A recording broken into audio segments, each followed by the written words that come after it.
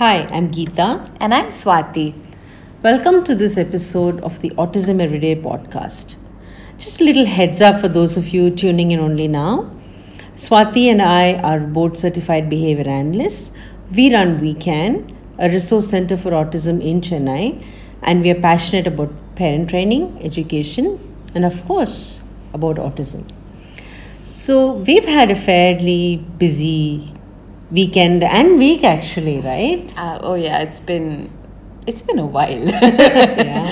We've been planning a project that aims at making relevant information more accessible to you guys and also for us to broaden our creative journey. So we've spent some time discovering that we aren't as tech challenged as we thought we were. And what we did is we actually created a website, or rather a blog, from scratch. It's sort of like a personal blog of what we are up to and what we do and what we're currently working on. It's also a space to find our podcasts and a super easy way for you to book a consult with us.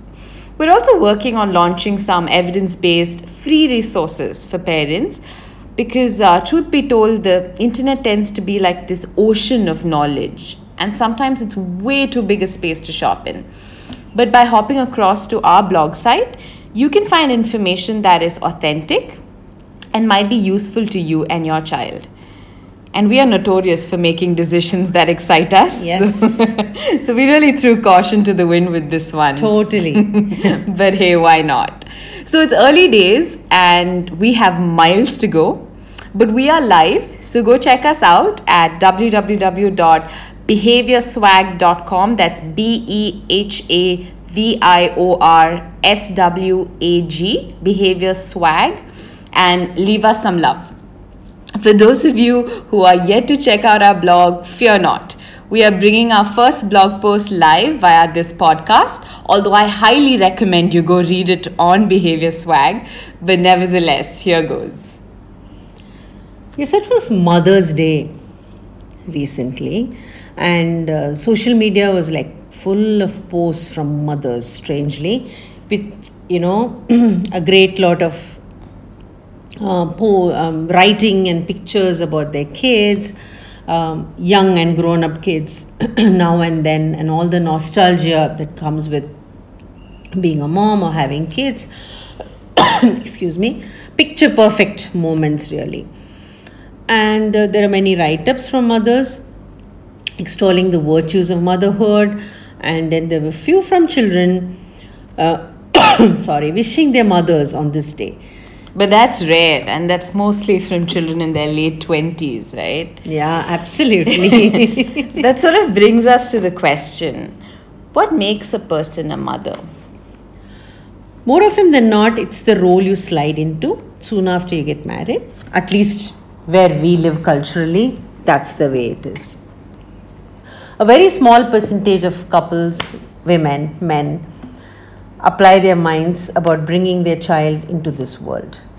And also decisions about should we have the child now or never. Yeah. Right? A lot of those thoughts. But the larger group of people actually contend with social pressures and uncomfortable questions if there is no baby in sight in a year or two after tying the knot.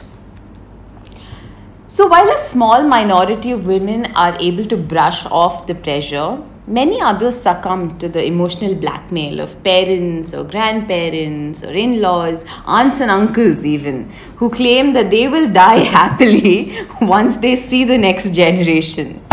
And just like that, you succumb to it. Welcome to motherhood. And if you are a father reading this, then welcome to parenthood. So the role is surely more than just giving birth to a child.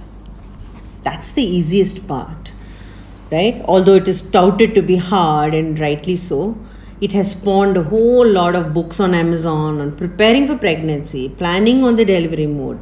Will it be a C-section, a natural birth, breathing exercises, what you can eat while you're pregnant, how can you stay slim and glowing through your pregnancy when you actually look like a whale, what you can wear, yoga, meditation, breathing. I mean, the list is endless, right? But being pregnant is still the easiest part of the journey. you only have to take care of yourself, and you have many others to take care of your needs, particularly if you live in India, right? The whole family is like fawning over you and taking care of things.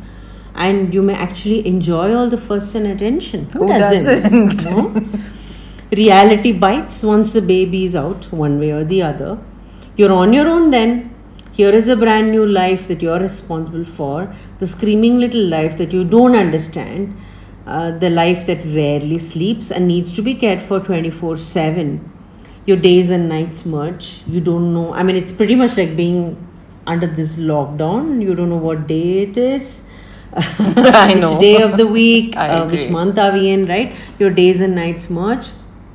And then there is the risk of postpartum depression. And that risk is very, very real.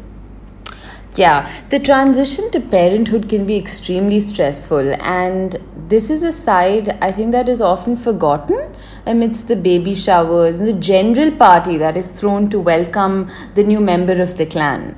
Something that just doesn't get spoken about enough is postpartum depression, PPD. It's considered one of the most common complications that can occur during the postpartum period, and can actually have very serious implications on the mental and physical well-being of the child, the co-parent, and sometimes even the rest of the family, because a lot of us live with, extended family members at home, and this could really impact everyone. So, heads up, if you're allergic to science, then this podcast is not for you, because here are some facts. 1 in 7 women experience PPD after giving birth to their child. And half of these women have never experienced any depression or have no history of a mental illness prior to this. And for those of you who claim that mental health conditions don't exist, A, you need to seriously rethink a lot of things, and B, telling you that it's in your head is like telling a person who's drowning, don't worry, the water's only up to your chest, chill, you'll be fine. You won't, you will die.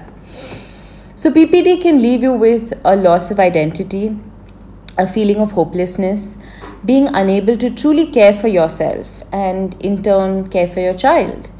There is a general sense of panic that sets in, sadness, and a strange concoction of emotions that you may have never felt before. And they're not necessarily positive ones at that.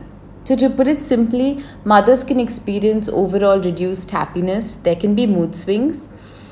There may or may not be suicidal thoughts. There can be decreased appetite or an increased appetite, amongst other symptoms. Yeah, so in general, it messes up with a lot of your emotions, right? So mothers with PPD have been reported to display less sensitive behaviors towards their child. So resulting in lower levels of attention given to the baby, being less responsive to the baby's overtures, and a general lack of communication and bonding between the mom and the baby. Also lack of sufficient physical touch. And these are things that are so important for the newborn baby. So it's not so much the actual feeding and changing of the baby. I mean, those things go on like clockwork. Especially here, right? Especially here. And if not the mom, there's going to be X number of grandmom people. and, exactly. An extended family member who will care. Yeah, so the physically actually making sure the baby is fed or changed and all that will happen. But the gap is in the emotional connection, the intent to nurture emotionally and physically. And the staying connected with the baby, that becomes impacted, and this can have long-term repercussions in the child's development, really. So what causes this absurd but kind of seemingly very painful disorder?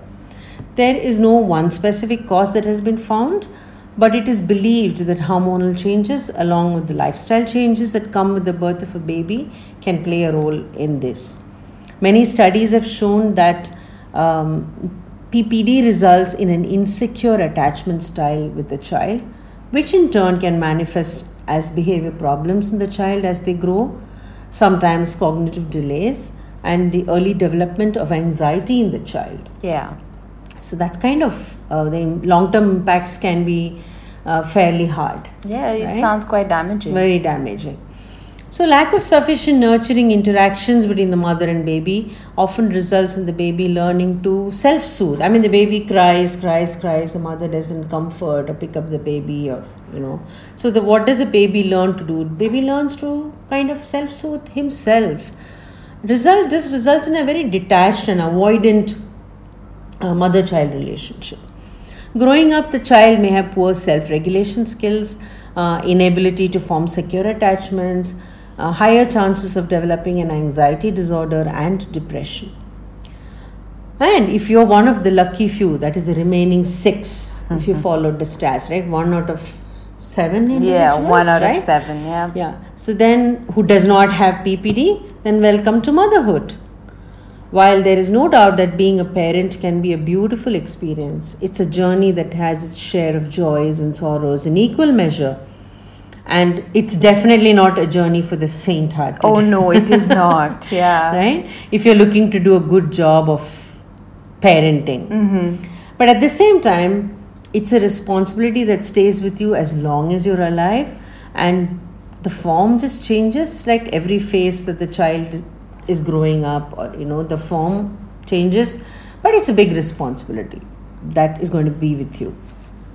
It's also the beginning of setting up expectations, aspirations, and that means you're opening the door to disappointment when these expectations and aspirations are not met. So we leave you with some food for thought and a burning question.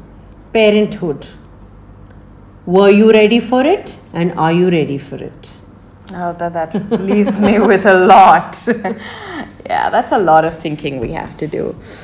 So with that, we wrap up today's episode of Autism Everyday.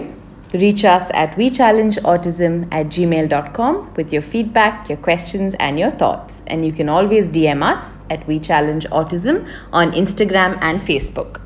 And don't forget to check out our blog, behaviorswag.com. Thank you for tuning into our podcast. Stay safe and see you next time.